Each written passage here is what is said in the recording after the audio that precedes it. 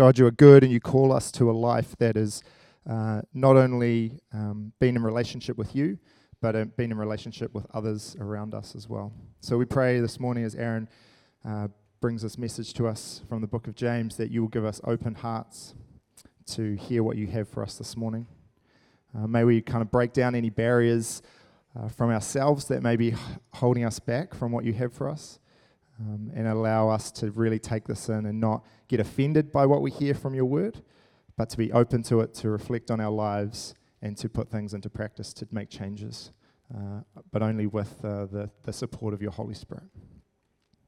I pray for Aaron as he brings us. Pray for words of wisdom and words from you, Father. Amen. Amen. Cool. Thanks, Greg. All right. Good to go. Cool. There we are. Awesome.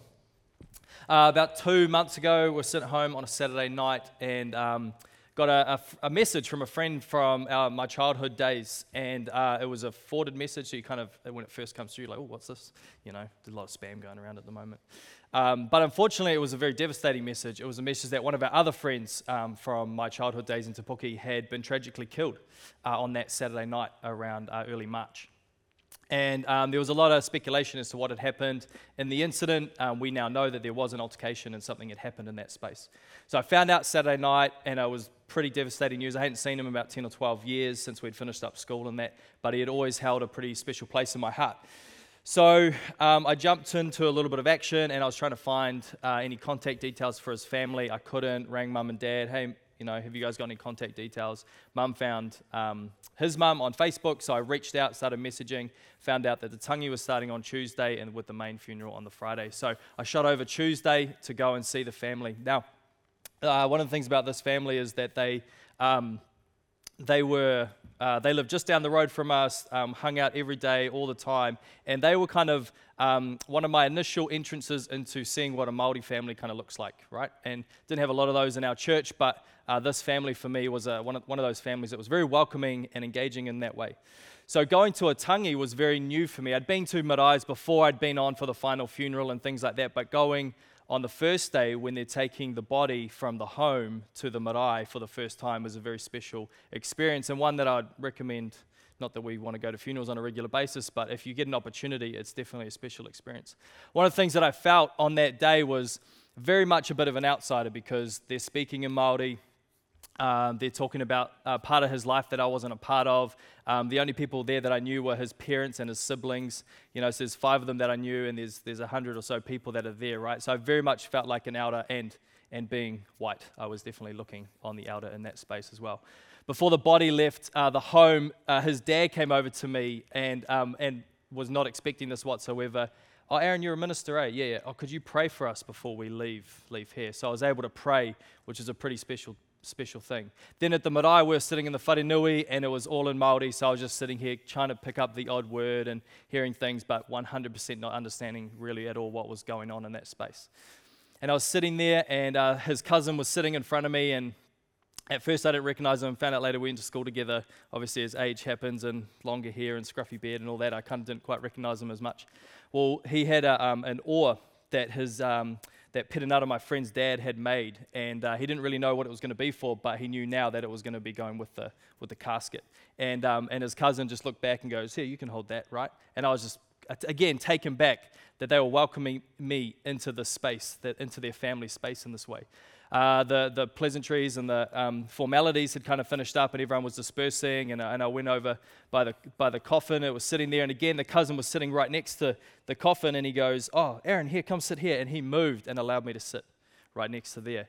Throughout this whole time, and then again on the Friday when I came back for the main funeral, the family was just doing something that I think all of us strive to do, but sometimes struggle a little bit, which is to invite those that may be on the outer into that inner space in that way. I had never felt so much on the outer, but so welcomed at the same time. And I was deeply challenged over that week, because I started to wonder, what could we as a church learn from my experience in that space? What could we as a church learn where, for most of us that are sitting here, we probably feel quite welcome here. We feel quite normal. This is our church family. This is our church home. not for everyone. I totally get that. Some of you will be in this space still feeling on the outer, still feeling like you're not fully welcomed into this place. And hopefully after today, that may change a little bit. But I was just starting to wonder, what do we need to do as a church? How do we need to change as a church to make our place feel more like what I felt on that tangi, in that funeral, on that marae that day?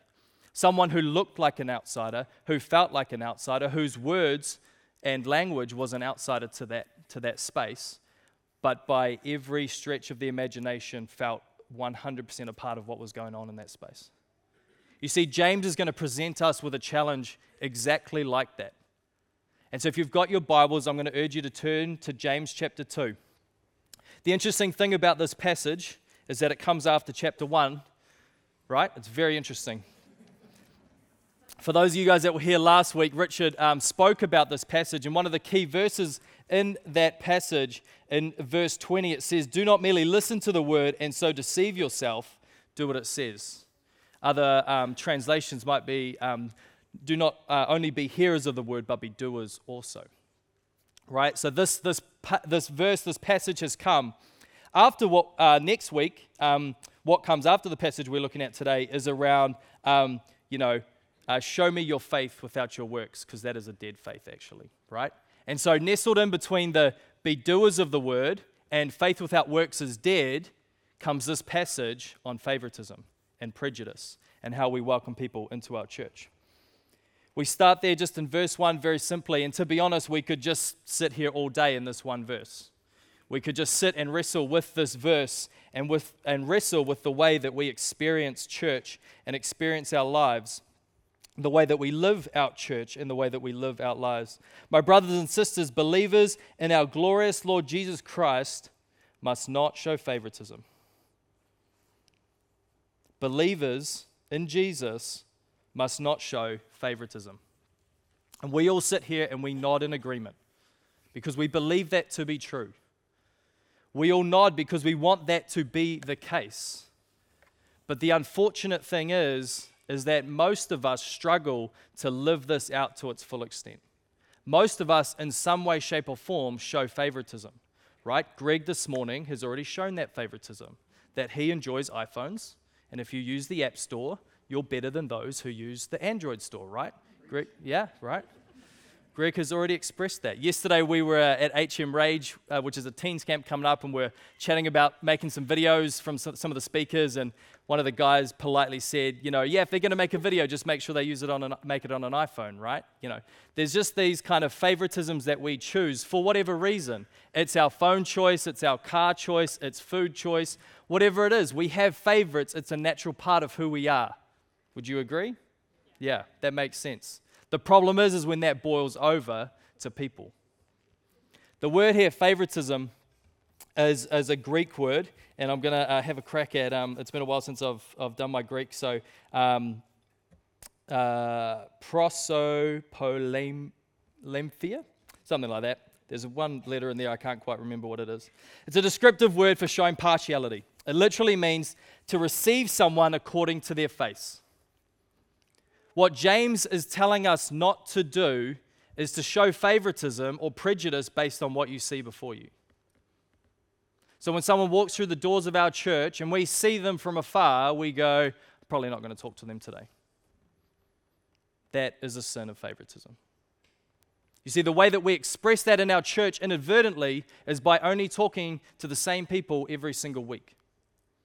By only going to the same groups of people who make us feel comfortable every single week. That is a sin of favoritism. James is going to give us an illustration which I think is quite far removed from our society. It's quite far removed from what we experience here. James' example of a rich man and a poor man coming in. The rich man comes in and he's all dressed up in fine clothes, he's got nice rings on and everything, and then a poor man enters and he's in very shabby clothes. The sin of favoritism is to say to the rich man, come and sit in this favorite seat of ours. Now in our church that would be in the back obviously, not in the front. But come and sit in the back, here's the best spot, you sit here, and we're going to honor you in this way. But you say to the poor man, come and sit at the front. No, I'm just kidding. You say to the poor man, come and sit at our feet, James says. Come sit in a place of lowly honor. James is saying that the sin of partiality is to raise one up and to lower the other one. Now, I think that exact illustration is probably quite far removed from the culture that we live in today, in one sense, in a direct, literal sense.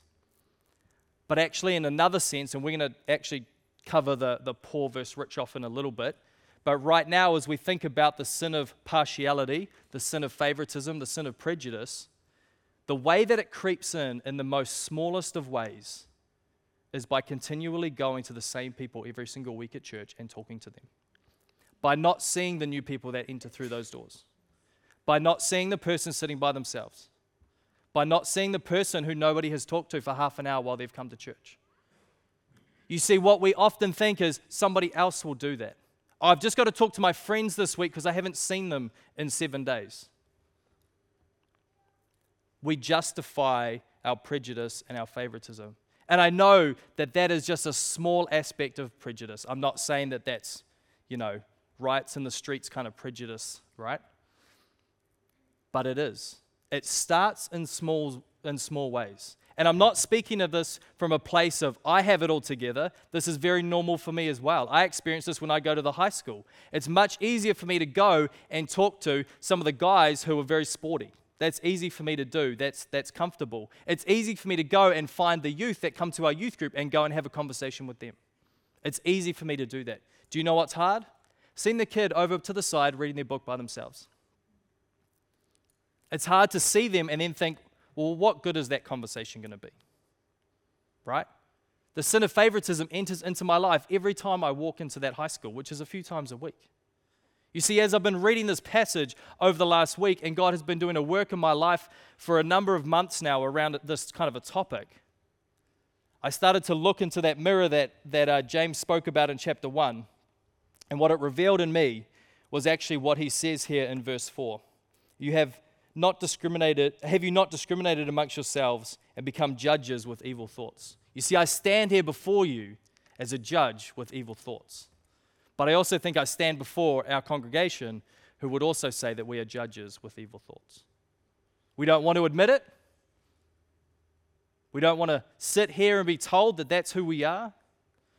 But I think if we can be honest with ourselves, even in a small way, that's where it begins.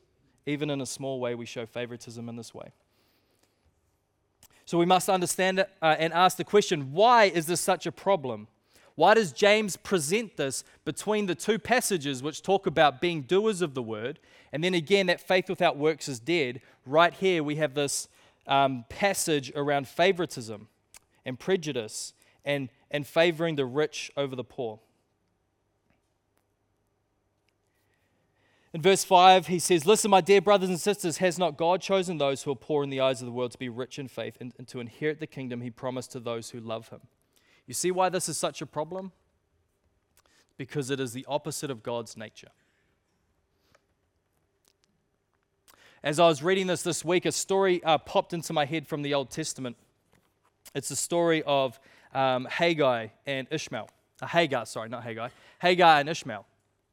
Many of you will know it. It's found in chapter 16. This is before Ishmael is born. Hagar becomes pregnant with Abram at this point, son. And Abram's wife Sarai, who idea it was for Hagar to be pregnant, gets a bit upset and decides to send Hagar away. The angel of the Lord found Hagar near a spring in the desert. It was a spring that is beside the road to Shur, and he said, "Hagar, slave of Sarai, where have you come from and where are you going?" "I'm running away from my mistress Sarai," she answered. Then the angel of the Lord told her, "Go back to your mistress and submit to her." The angel added, "I will increase your descendants so much that they will be too numerous to count." Very similar to the promise that God gave Abraham. The angel of the Lord also said to her, "You are now pregnant and you'll give birth to a son. You shall name him Ishmael, for the Lord has heard your misery." The name Ishmael means God hears. Abraham was the one that the promise was going to come through, and his slave runs away, and God sends his angel to her and hears her cry and her plea. He gives another promise about who he will be. And then he goes on that she gave this name to the Lord who spoke to her, "You are the God who sees me." And there, that well is now called Be'er Laharoi, the God who sees. You see, the reason that it's such a problem that we show favoritism and prejudice and judgments with evil thoughts in this way is because it is the opposite of God's nature. We as human beings see what is before our face. God doesn't view people that way. We know that with the story of David, that is true, isn't it? That as Samuel comes to anoint the king, Samuel's off tending the sheep and they go through all the other sons from biggest to smallest because surely it's the oldest son who will be king. Surely it is someone like Saul who will be king. But actually it's a small shepherd boy because God does not look at what man sees. God looks at the heart. God sees to the inside. It also says here that God has chosen those who are poor in the eyes of the world to inherit the kingdom he promised. Where do we find that? In the Beatitudes, in Matthew chapter 5. Blessed are the poor in spirit, for they will inherit the kingdom. This is the nature of God, that he sees those that the world does not see, that he hears those that the world does not hear, and he cares for them in a deep and impactful way. You always have to be careful when you're reading because the writers like to throw big words around like this. But you, he says, have dishonored the poor. But you have dishonored the poor. The conviction and of James here and what he has judged the listeners here is this, that they are not living the way God wants them to live because they are preferring the rich over the poor. God chooses the poor, but we as man choose the rich. This is what James is saying to us here. As we sit in this moment with just that phrase, as we look into that mirror of the law that chapter 1 speaks about, what is reflected back to us? Do I choose the poor in the way that God chooses the poor? Or do I choose the rich? Do I choose what is comfortable? Do I choose what is going to benefit me more than it's going to benefit others? Do I see people walking down the street and I think to myself, I could help them, but I don't have the time right now? Now, I'm not standing here as someone who has perfected any of this. I stand here convicted because that is me. The reason I'm passionate about this is because as I've read this week and as I've wrestled with this week, I've seen that this is me. And maybe I'm making a blanket prejudice judgment here, but I think it's us as well. I think all of us, if we're honest, sits within this framework as well, that we have dishonored the poor. The other story that came to mind with this verse was the story of the Good Samaritan, right? Who is my neighbor then? Who is my neighbor?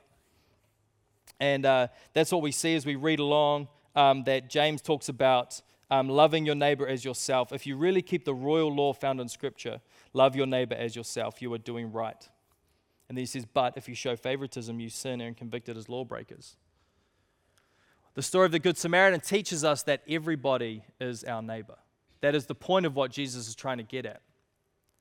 As I was thinking about it this week, I think if we're honest, most of us, if we saw someone beaten on the side of the road, would probably either help or call for help. We would probably do that, right? I think, though, that what we sometimes do is we begin to take different roads. And what I mean by that is we start to move out of places where we have poor neighbors. We start to move our kids out of schools that are struggling because the wrong kids are there. We start to put our barriers up in our lives so that we aren't confronted with the reality of the world that is around us. You see, if we were there, we probably would help. But we have, and I don't think we have done this willfully going, well, I'm going to move out because I don't want to hang out with those poor people by any means. But I think if we're honest, we decide we want a better life for our family, and that's over here or that's over here. But by doing so, we are now walking a road where the person who's beaten and broken is no longer there. We no longer see them. You see, the reason earlier I said that the message of James in verse 2 and 3 there, that story is not so relevant for us today is because if we're honest, we don't have a lot of poor people who come into our building. on a regular basis. And again, we would love them to be. I'm sure all of us would want them to be so we can shower love on them, we can care for them, we can show God's love to them. But maybe we've set up a system where they wouldn't even be comfortable walking into the doors to begin with. Maybe we're building our roads around the roads where people are broken.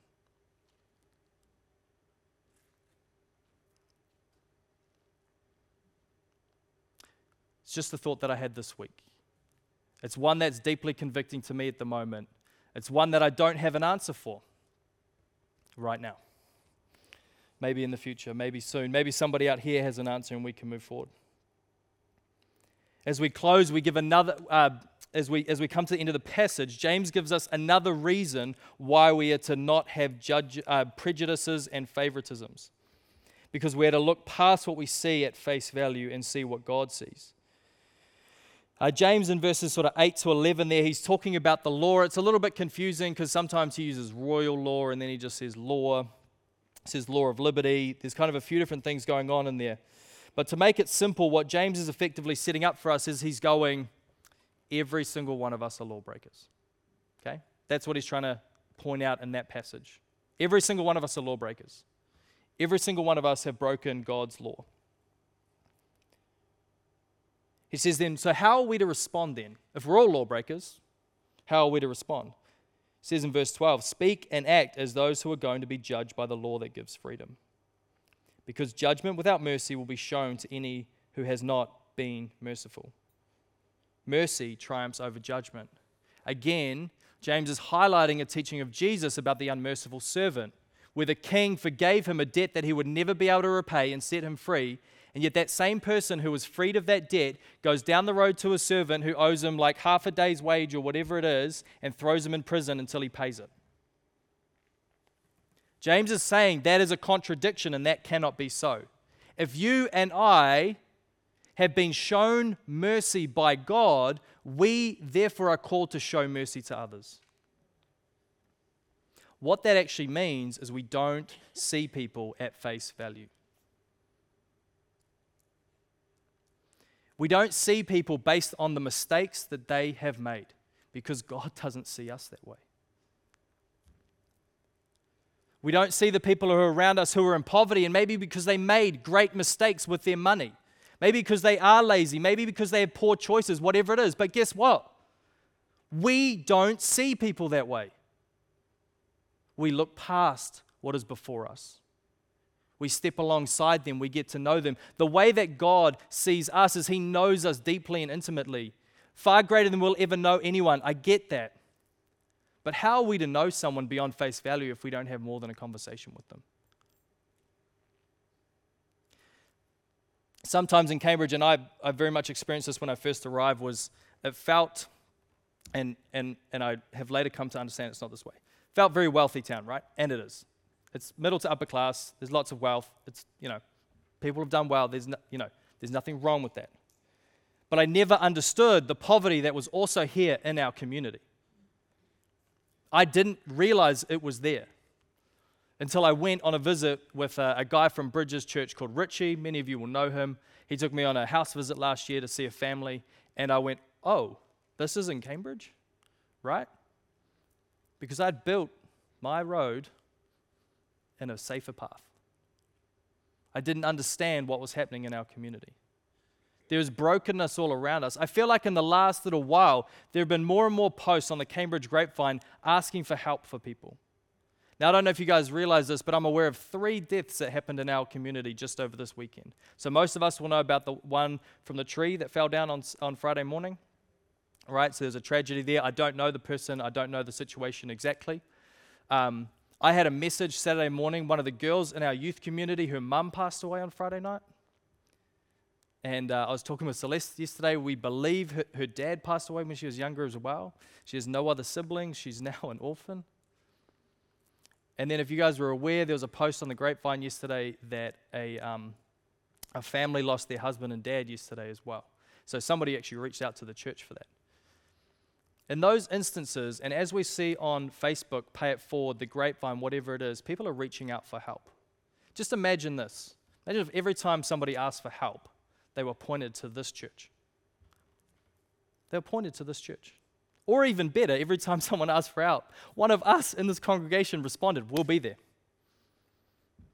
We've got food. We've got blankets. We've got meals. We've got whatever it is that you need. You need a place to stay? Our house is open. What if we began to see what God sees in our community instead of what we want to see? Let's start traveling those roads again and seeing people down there.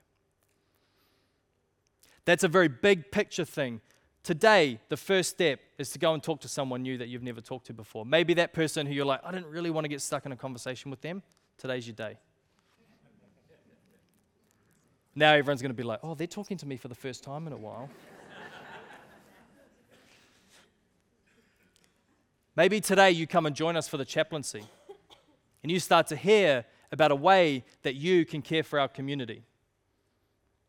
Maybe you don't actually like sport, and that's okay, because maybe you just do the training and utilize it wherever you need to utilize it, in your workplace, in your school, wherever that is. It's an awesome opportunity. As I close, I want to remind you, our God is a God of mercy.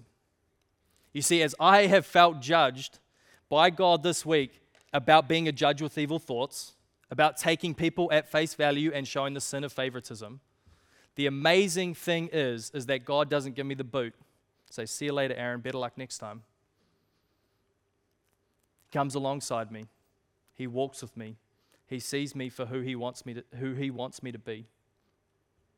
And he invites me to walk with him again. But that doesn't mean that I get to keep living the way that I'm living, right? We all understand this. The sin of favoritism is positioned here by James between being doers of the word and faith without works is dead, and here he's giving us an example. Here he's giving us the one thing that we need to go out today and start doing and start living and start eradicating from our life, which may mean in a year or two's time, this church is filled with people that society has outcast, that society has turned their back on. And that's amazing because you know what? Those are the people who God sees, and those are the people who God hears. So will you choose the way God chooses? He chooses the poor. Or will you choose comfort? Will you be picking favorites this week? Where will you sit? Let me pray.